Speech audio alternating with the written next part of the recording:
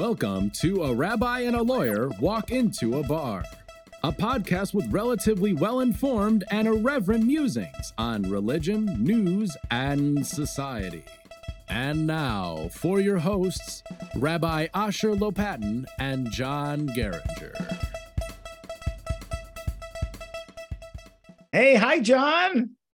Hey, Asher, happy Tu B'Shvat almost. Oh, I cannot wait. It's a very exciting day. Well, maybe halachically, religiously, the only exciting thing is that you don't say Tachanun. Tachanun is this extra prayer after the Amidah, after the main standing up prayer that you say that you fall down and you say I'm sad and it's like Nifilat Apayim, it's like falling down on your face. It's like, oh my goodness, Hashem, God help us. But when you don't get to say it on festive days, you don't say it. So on Tu B'Shvat, we skip it. And it's a Monday this year, next Monday, the 6th of February. And there's long Tachanun on Mondays and Thursdays. It's extra long, it's like a 5-minute thing. So it eliminates 5 minutes. And we love praying, but you know, when it tightens it up a little bit, it's a little exciting. Well, let's take a step back. What does Tu B'Shvat even mean before we unpack it more? The 15th, Tu is like Tet Vav, means Tet is 9, Vav is 6. So the 15th of the month of Shvat. And a lot of people associate it with trees, and it's a big universalist holiday, it seems, at least for some people. We'll get into that later. But it really started out the Talmud. Basically, it's our version of April 15th, isn't it? Yeah, it's well put. Exactly. It's when you can only use fruit from the tax year to, it's sort of, yeah, like an accounting thing, like, you know, what year, your budget, it's like your fiscal year.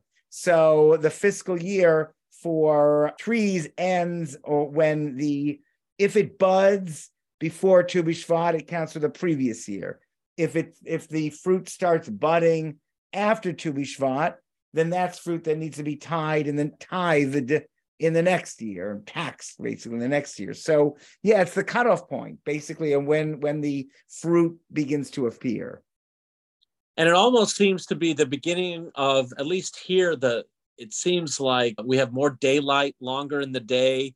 We're starting to feel like the beginning of spring, even though it's 10 degrees. I think it's like the delusion of the beginning of spring because, and I used to give a little sermon about it, that it's sort of like even according to the traditional sources, and in Israel, you know, it is getting closer to, you know, spring, but not really.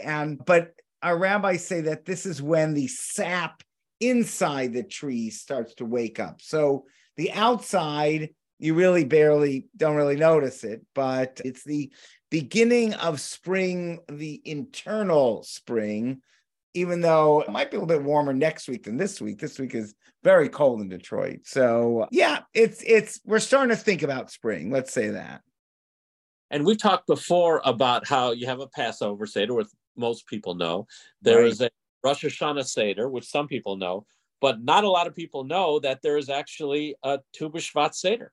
Yeah, the great Kabbalist, you know, Rav Luria, you know, Arizal, according to traditional sources, he sort of started it. But then a lot of sources have Nathan of Gaza and have like different Sabbateans a century later who were kind of messianists, a sort of strange messianic movement within Judaism that was harshly condemned and rejected.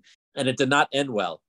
No. They embrace this wonderful Seder, which is and just because the Sabbateans embrace it, if it started with the great Arizal, then Rav Luria, then it's a good thing. And it's fun. It's like 4 cups of wine, but it's like goes from, I forgot whether from white wine to red wine or red wine to white wine. Of course, you can substitute grape juice and then you go from different kinds of fruits, eating sort of the seeds to eating the whole fruit.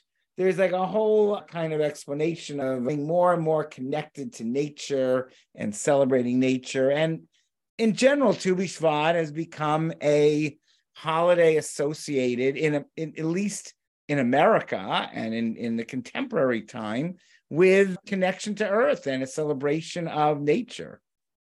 And I remember going to Hebrew school back in the good old days and how we put money in the pushki to buy trees in Israel. Yeah, so there's a Zionist element to it. And there are even these songs, there are all these kind of nationalistic, apparently, if you're Israeli, you'll know them, or if you're an Israeli baby boomer, you'll know them. And they're really about the land and it's exciting. And so there is like this Zionist connection to Israel element of Tu B'Shvat. And then there's a more universalistic, which maybe the Tu B'Shvat Seder brings out. And that's why I think we have rabbis try to say it's more universal. And then other thinkers say, no, it's just a Jewish custom.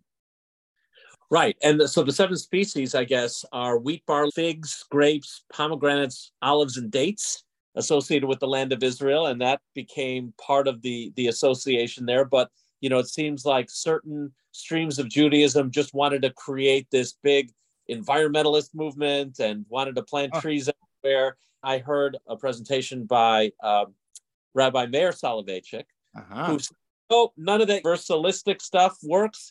This is just about Zionism. This is about Israel, period. Yeah, but we have in our tradition, there's an element of universalism within Israel also. Israel is supposed to be, we're supposed to be the light, or La Goyim, we're supposed to be a light unto the nations. When we celebrate planting trees in Israel and our connection to the land of Israel and the wonderful fruits of Israel, that sort of is a beacon of light for the whole world. And just as we should celebrate those things growing in Israel, we should appreciate those things growing everywhere. I don't mind jumping from the particularistic to the universalistic and back and forth, as long as we're not denying either, as long as we're not denying the centrality of Israel in the Jewish tradition, but also the importance of spreading the good word to the whole world. Now, you said wonderful fruits, and yet why is it that dried carob, aka boxer, are part of this tradition? If anyone's tried it and not broken a tooth on it and tried to glean some sort of taste out of this, I don't even know how to describe it if you haven't had it before. Why is that part of people's view of this holiday? Well, it's like leathery. It's a very dry, leathery fruit. It's sweet. It is kind of sweet. And you're right, you can't chew the seeds, are very hard. What I've seen is that we try to show that if boxer is what it's called, carob, if it grows in Israel, we show how much we love Israel, even though it's animal food and it's really for, donkeys and horses and cows. But we want to show how much we love Israel. So we're even willing to eat the awful fruit of Israel because we just love the land so much. Plus, I assume it's the only fruit that would make its way in the old days to Lithuania. I know. It was all like potatoes and boxer. That was almost as hard as the Israeli bazooka gum from the 70s. If you remember way back in 1981, because I was in Yeshiva in Brisk in Chicago then, and I think Haagen-Dazs was just starting, and they used to have carob before they even had chocolate. It was carob flavor ice cream. And it was okay. I guess it was good enough to sell. But then they said, you can't find carob flavored ice cream anymore. But they did start with that. So, good for them. And they started with a big OU. It was kosher. So there were probably too many lawsuits over broken teeth. Exactly. I think it didn't have the seeds in it, I think. Fair enough. Well, we are absolutely delighted to have as our very special guest tonight, Professor Roberta Rosenthal-Qual, who is the Raymond P. Nero Professor at DePaul University College of Law. And she happened to be my professor when I was there. Can I say how many years ago, or should I not? Sure, why not? 30 years ago, I took her class in intellectual property. But I was 12. I was 12 when I was your professor. And I think you gave me a pretty okay grade. I mean, I never got any great grades, but I think you gave me an okay grade, so I appreciate that. She has written 30 articles on all sorts of topics involving Jewish law and culture. She's the author of several law casebooks that are used nationally, as well as some monographs on the myth of the cultural Jew and the soul of creativity. Her most recent book is Remixed Judaism, which we're going to talk about tonight. And she's currently working on a book for a popular audience about transmitting Jewish tradition in a diverse world. Professor Qual, AKA Bobby, may I call you Bobby now? Sure, of course. As soon as you graduate, that's, you could have been calling me Bobby for 30 years. I have to tell you, my stress level is so much down talking to you now that I'm actually asking you the questions. It feels so much better. Right. Payback is payback. And John, I am quoted in Bobby's book and Professor Quall's book, Myth of the Cultural Jew. And you actually, Rabbi Lopatin actually did a cover blurb on the back of the book. The cover blurb is Rabbi Lopatin's endorsement of the book, which it's such a huge honor. It's such a huge honor for me.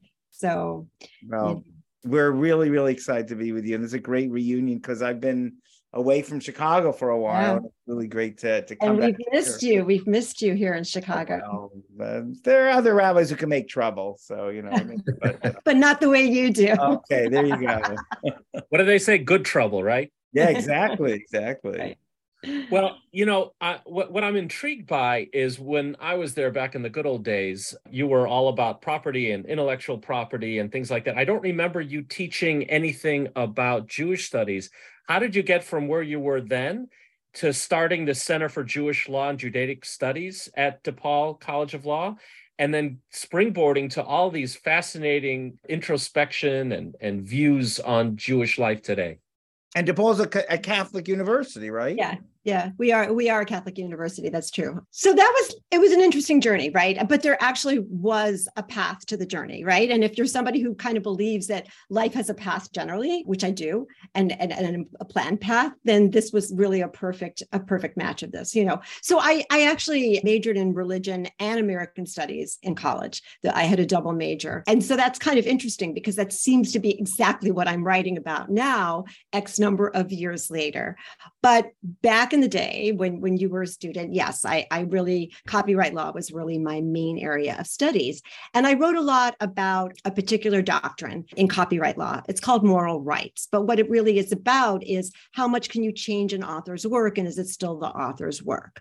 And so I wrote a ton of articles and a book. The Soul of Creativity is about moral rights law. And I always ask that question: how much can a work of authorship, a work of art, change and still be the work of the original artist? And one day I had this eureka moment, and I woke up and I thought, you really could ask that same question about Judaism and about Jewish law. How much can it change and still be Jewish law? And I thought this was really pretty amazing. It was like an amazing insight. I was finishing up my book on moral rights, The Soul of Creativity, and I actually thought this would be a great thing to write about, another book about. So this was, again, probably 2007. You could still get an editor of a major press on the telephone. And so I made some calls, including to Oxford University Press. And I happened to get this editor on the phone who actually was interested in religion and law. And he was not Jewish, at least by his name. And I pitched my idea to him. I said, I want to look at Jewish law from the standpoint of how much can it change and still be Jewish law. And he thought that sounded fabulous. And I thought, wow, this is great. So I put a proposal together. And then I realized I'm going to have to learn some Jewish law to write this book. Right?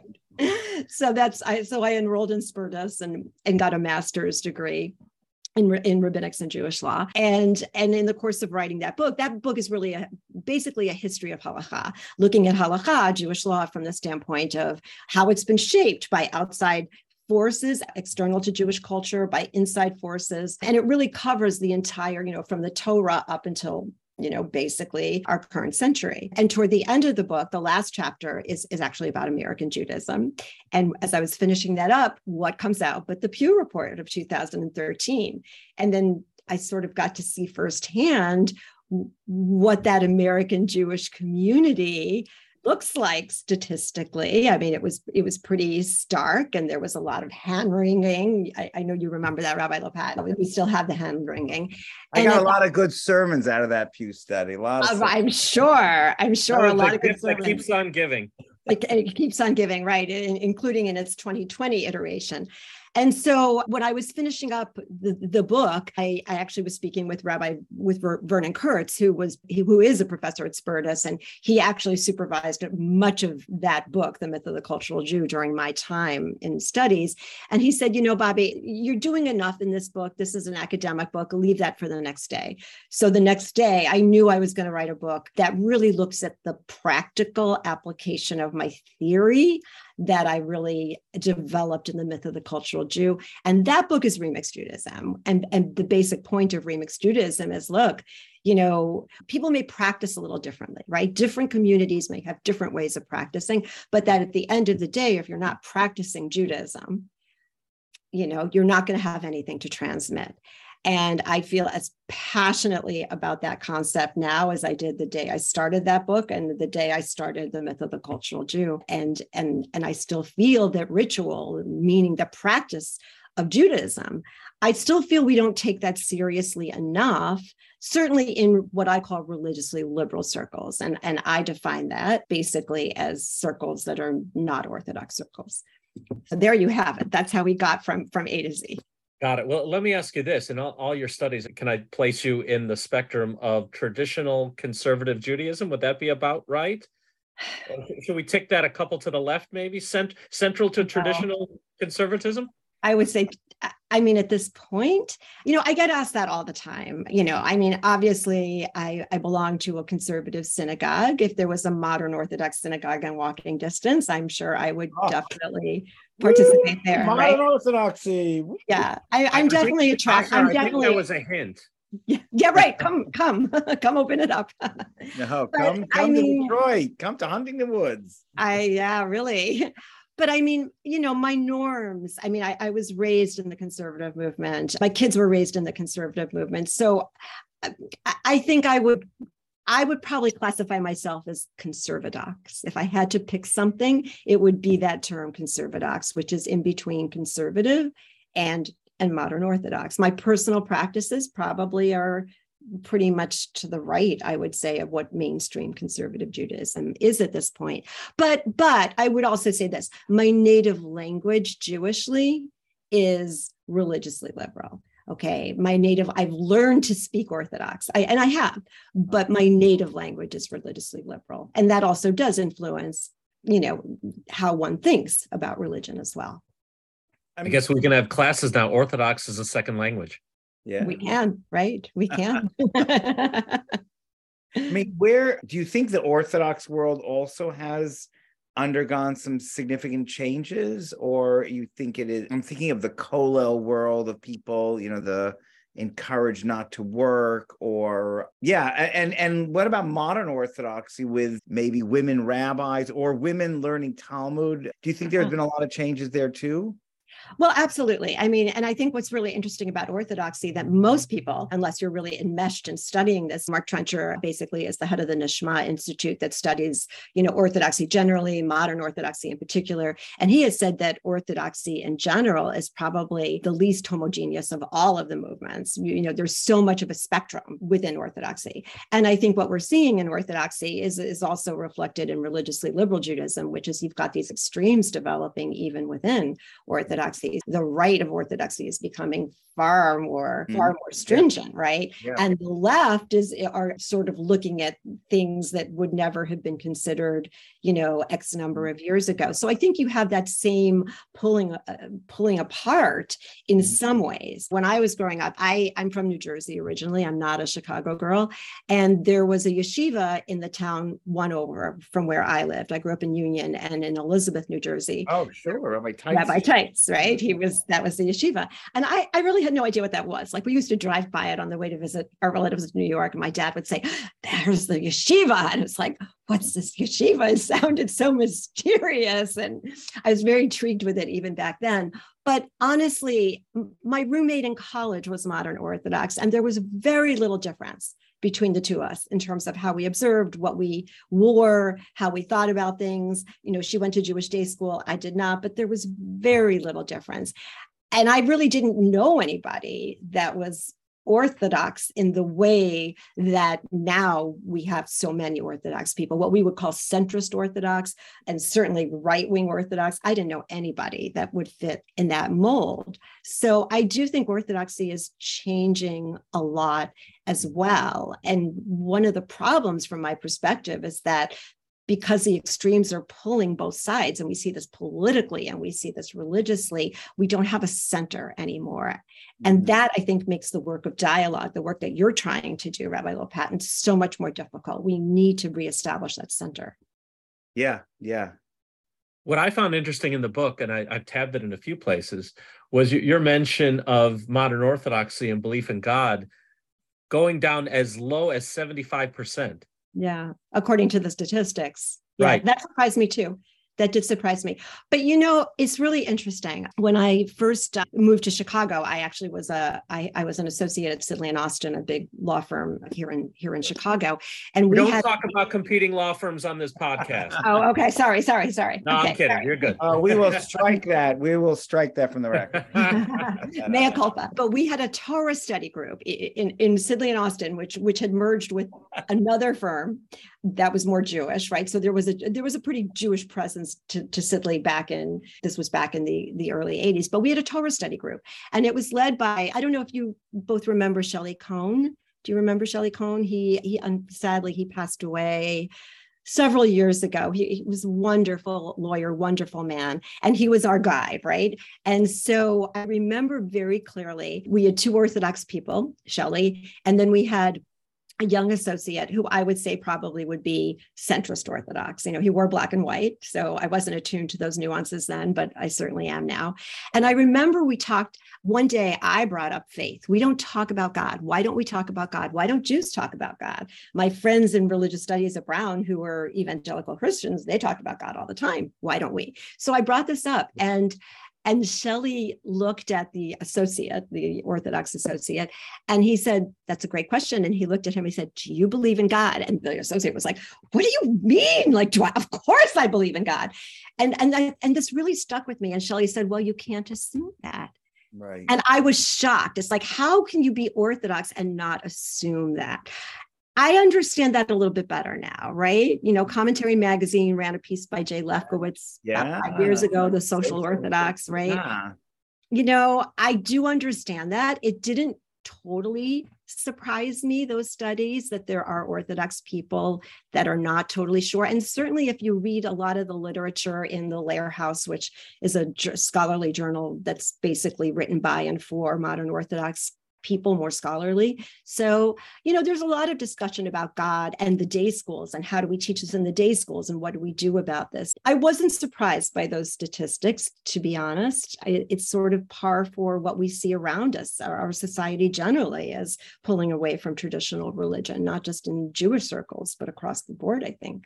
I was at a Baptist church, not for service on Sunday, but for a... If there's anything wrong with that. Right, but it was for an installation of a new president of a Baptist organization, and they love God. God is everything. God is everything.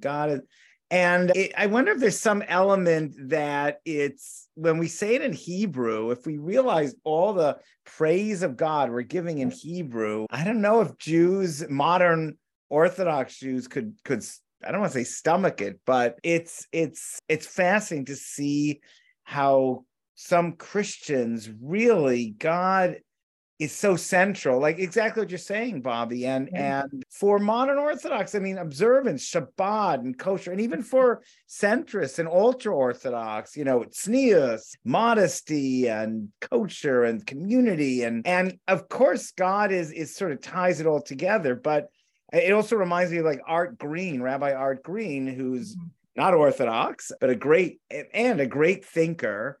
And he says he's a monist. He doesn't believe in God. He's a monist. So God is everywhere. And I think like a lot of the modern Orthodox or whatever that don't really believe in God, but they believe in some kind of force that holds it all together. The contrast from really Baptist Christian to, and these are African-American, Black Baptist missionary, from them to shul, where, it's a totally different focus. Even shul, you'd think focus on God, but it's a different kind of focus. Different.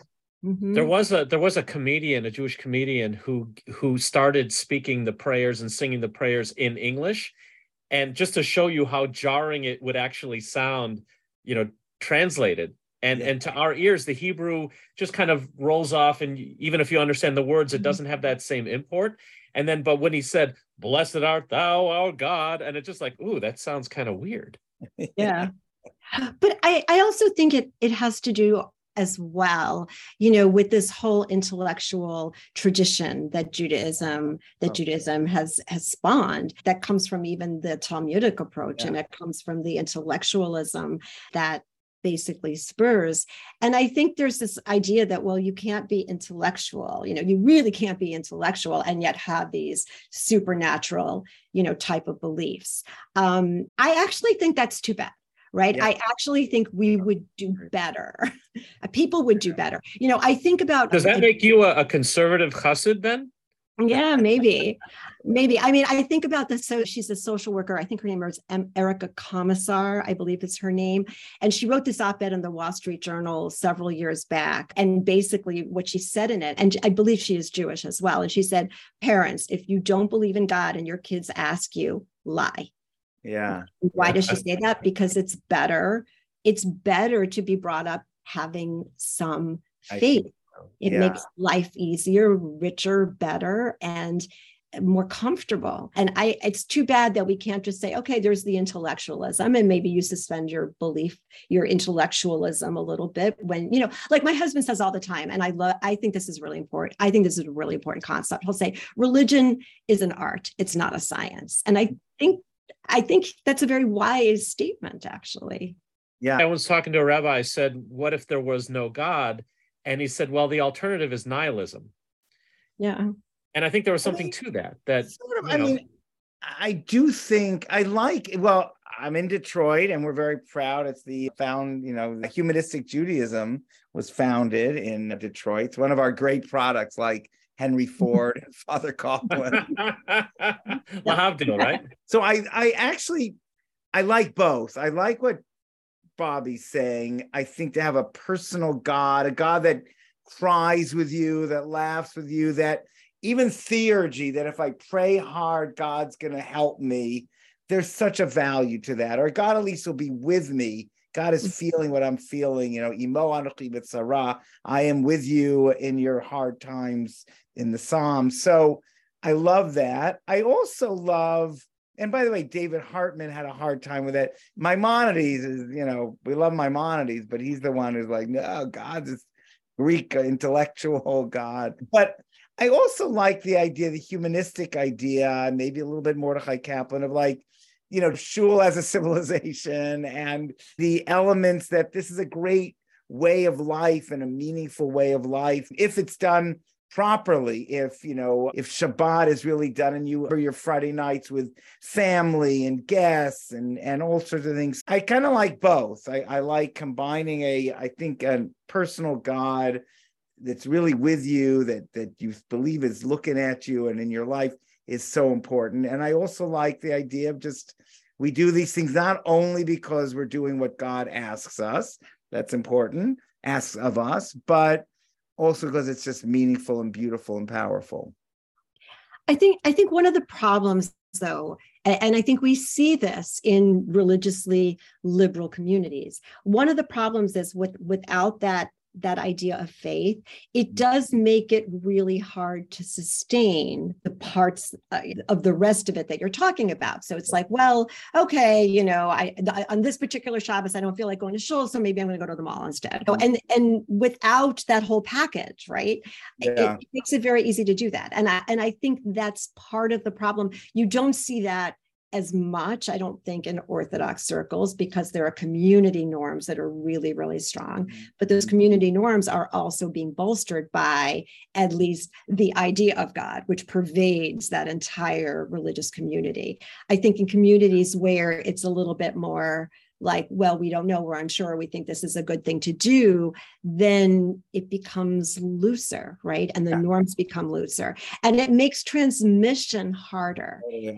I totally agree with you. And I think that's why social orthodoxy will really see if you can transmit it, because that's really what it is, oh, this is so great, and I go to shul and I love it. But, when the challenges in life, can you transmit that, to the next one? I hear that. And Rachel, my wife, always says that, when you're in the store, when kids I want this candy, I want that candy, I want this. If the candy's not kosher and the kids grow up in a kosher, they know, even as little kids, that's off limits. You can't say, no, I want the triangle K, or, I want the tablet K, or I want this. No, you can't. This is kosher, is not kosher. So I think you're right. I think that does give a sort of a strength to it. It's kind of like, holding both balls in your hand. One is God demands that I do this, and the other ball is that this is something that's meaningful and so beautiful and so powerful. Right, exactly. And you also mentioned in your book, even within the Orthodox movements that you described, that even they engage in what you call remix, right? I don't know if you use this example, but the example I always think of, and I'm not a big sports fan, but some of my best friends are, right, who may be Orthodox and may close their window shades and watch certain games on certain Sabbaths. And, maybe God's not watching when you close your window shades. I don't know. But, there is this notion that even Orthodox pick and choose. Mm-hmm. Oh, for sure. Everybody picks and chooses. Everybody picks and chooses, because none of us are perfect.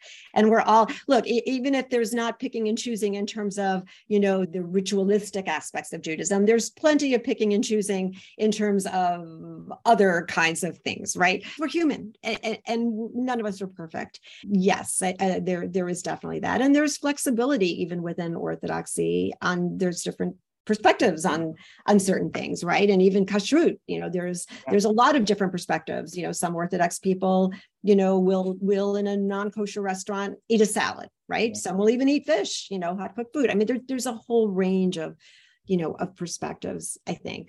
So, the views expressed on this podcast are not necessarily, but they might necessarily be mine. I'm not endorsing anything. I'm just saying, we know on the ground, you have a different, like, so that roommate of mine, right, in college that I mentioned before, that we were very similar. I don't know. I called her maybe 5 years ago. I found her. I called her. We had a conversation, and I was really curious what her kashrut practices were. She's still Orthodox, and she told me what they were, and I was a little bit surprised by what they were. I mean, again, she's not eating meat or anything else like that out, but I thought it was just really interesting. So yeah, there's a spectrum, of course.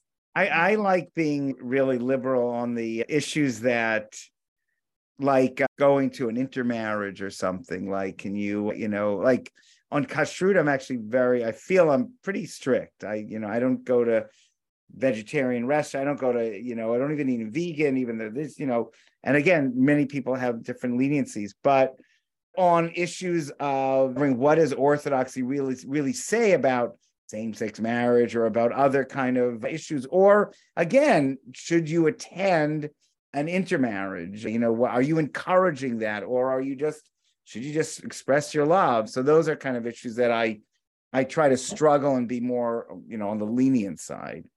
Yeah. Well, Bobby's definition in Remix is exercising individual choice concerning elements of ritual performance, infusing these choices with personal meaning, and practicing these choices with consistency and a degree of authenticity. And of course, the $64 million question, right, which people ask me all the time when I've done talks on Remix Judaism, is what is authenticity, right? How do you define authenticity? Where do you draw the lines? And of course, there's no answer to that, right? You can't define authenticity. It's just, maybe it's a little bit of, it when you see it. There are certain things that we know are not authentic, but that's really what's difficult, because it comes back to that question that I started with, how much can you change it and it's still Judaism. So you're always going to have that question, particularly when you are playing a little bit with halachic norms more than perhaps be sustainable, tolerable in communities that were further to the right. But the truth of the matter is, when it comes to religiously liberal Jews, and again, I put conservative and everything to the left, most people don't observe, and I say this in Remixed Judaism, they don't observe because God commanded. That's just not how the majority of religiously liberal Jews function. And we talked about that a few minutes ago, right? It's a different perception of God. It doesn't mean they don't believe. It just means that that idea that God dictated we do X, Y, and Z, and therefore we do it, is not something that religiously liberal Jews typically buy into. So you have to have another reason. And that other reason has to be, it's meaningful to me. And if you can make it meaningful to you, you'll do it and you'll observe it, and you can set that path for your children or others that you wish to influence. Let me put that. So what is new in Remixed Judaism? I mean, is it any different than what we've been doing for millennia? You know, clowns to the left of me, jokers to the right. I find the spot where I'm comfortable and I stick with it. What is new about your phraseology around this? Well, that's a good question. And I think what's new about it is, you know, in years gone by, right, liberal communities could sort of get by doing what they were doing, right, because society wasn't in the same place, you know, 30, 40 years ago as it is now. If you want your kids to be practicing Judaism now, you've got to work hard to make that happen, especially if you're not living in an Orthodox community and within the norms of what we think of as Orthodoxy. You have to work really hard to establish Jewish practices. You have to be really thoughtful about what you're doing. What's new is, the reason that is new is it's something we don't really think enough about, which is why some of the statistics that we see in the Pew Report look the way they. So I think what's new about it is, you know, Judaism is not going to get perpetuated unless clergy, you know, at synagogues and their congregants are thinking about, what am I doing and what messages am I sending to the next generation? It's not going to just happen. Whereas, you know, 40 years ago, people just, you know, lived in Jewish bubbles for the most part. And that's not where we are right now. Like inertia. Yeah. So we only have a couple more minutes with you, Professor Qual, and I wanted to touch on intermarriage. And you're a little bit of a hawk, can we say, on intermarriage? For somebody who basically, you know, lives and sort of works within religiously, again, that's my first language. In some ways, that's a hard place to be, because outside of Orthodoxy, if you take the Orthodox out, you know, the statistics are like 72% of people are intermarrying, right? And, you know, what I talk about in Remixed, like, again, Remixed Judaism is written for a really broad audience. It's written for people who are intermarried as well as people who are not. What I talk about in Remixed Judaism is that for all couples, whether they are intermarried or not intermarried, Judaism has to be made a priority. Fantastic. And that goes back to what I was saying before. And that's very hard because a lot of young people are pulled in so many more directions, even than when I was raising our children, you know, 25 years ago. Life has gotten faster. There's social media. It's a whole different scenario. And so again, your kids are just not going to wake up and say, okay, I want to be Jewish and I'm going to continue to be, you know, you have to work hard at it. I think when you're dealing with couples where both parents haven't been brought up Jewish and one has not converted to Judaism, so we're dealing with intermarriage, right? I think it is more challenging. What I say in Remixed Judaism is that the issues are the same facing in-married and intermarried couples.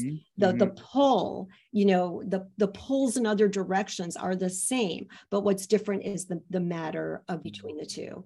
So right. Yeah, I hear you. So you're saying just that in an intermarriage, there are more challenges than an in-marriage, and all things being equal. But I love your message of prioritizing. Gosh, I think that is, I was talking to some students this morning about, you know, the whole question of where, you know, well, I have to, you know, in Orthodoxy, we don't drive to shul. I mean, that in general, that's the halacha, that's the law. And on Shabbat.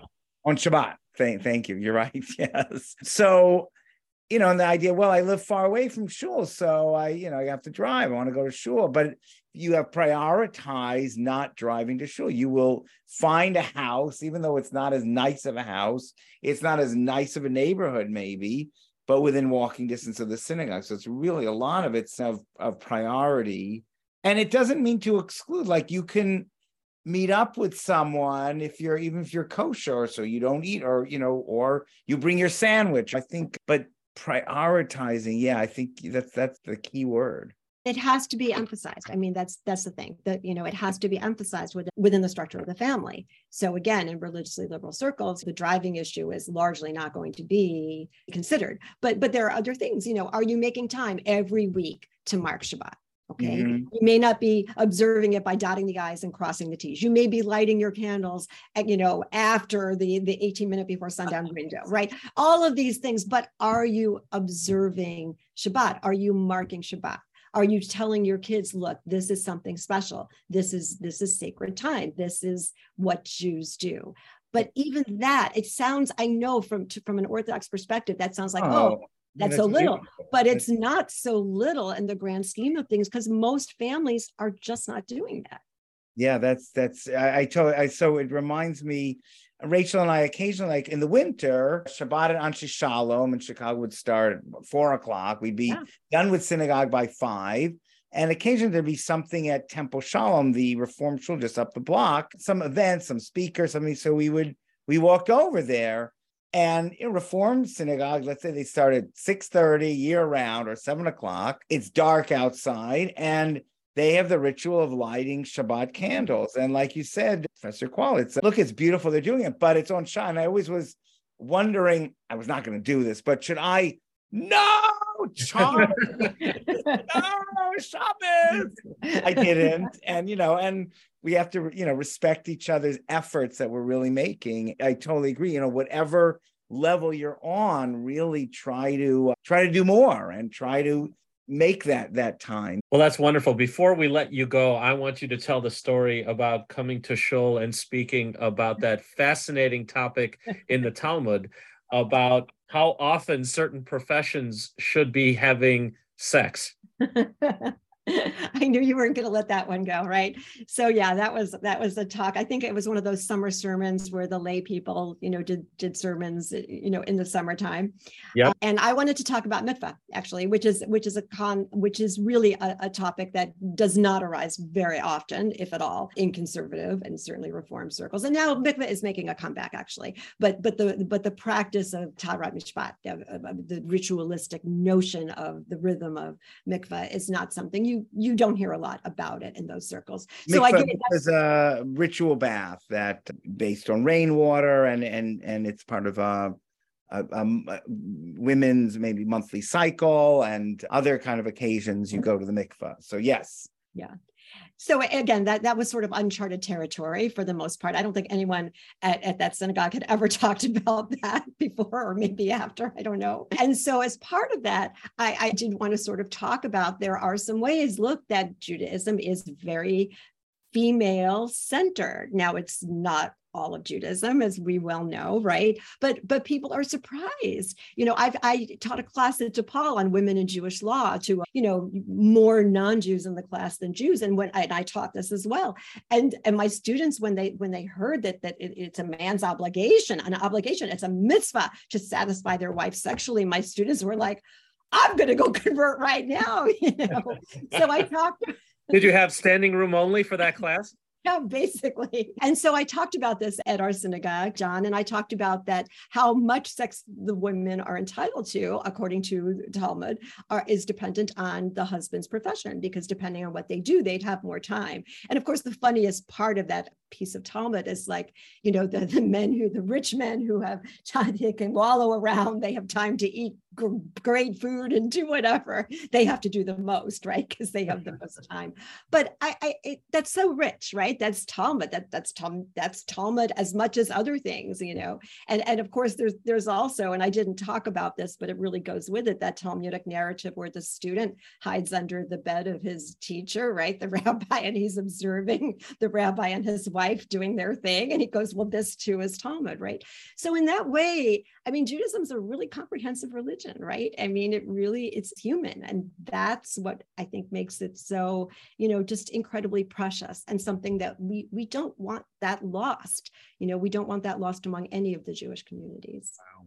John, I think this is our Valentine's Day episode. So very good, That's right. What a great way to end. Bobby, thank you so very much. First of all, thank you for teaching me intellectual property law 30 years ago, even though I've never used it since, but it was a fascinating discussion then. Thank you for teaching me Talmud on how often I'm supposed to have relations. And thank you for joining this podcast. And what a wonderful book. I really enjoyed it. And I can't wait for the next one. And we'll get you back on for the next iteration of your views on Judaism. Wow. Thanks so much for having me. It was wonderful being with both of you. Thank you. What an honor to have you on the podcast. Thanks. My honor was mine. John, that was amazing. And to think that you had a teacher like Professor Qual and she had a student like you. Well, for the most part, I hated law school, but I really enjoyed her class and I've enjoyed her company over the last 3 decades or so. I've seen her in action, both in print and in speeches, and she's just a wonderful person. And she's really, truly dedicated to keeping the flame alive. So we're very fortunate to have her. Fantastic. That's great. Well, I think, John, this wraps it up for this podcast. It does indeed. Enjoy all your species and all your red and white wines on Tu B'Shvat, and let's make it a good one. Excellent. Eat some Buxer. Eat some carob. Just be careful out there. Thank you for listening to this episode of A Rabbi and a Lawyer Walk Into a Bar.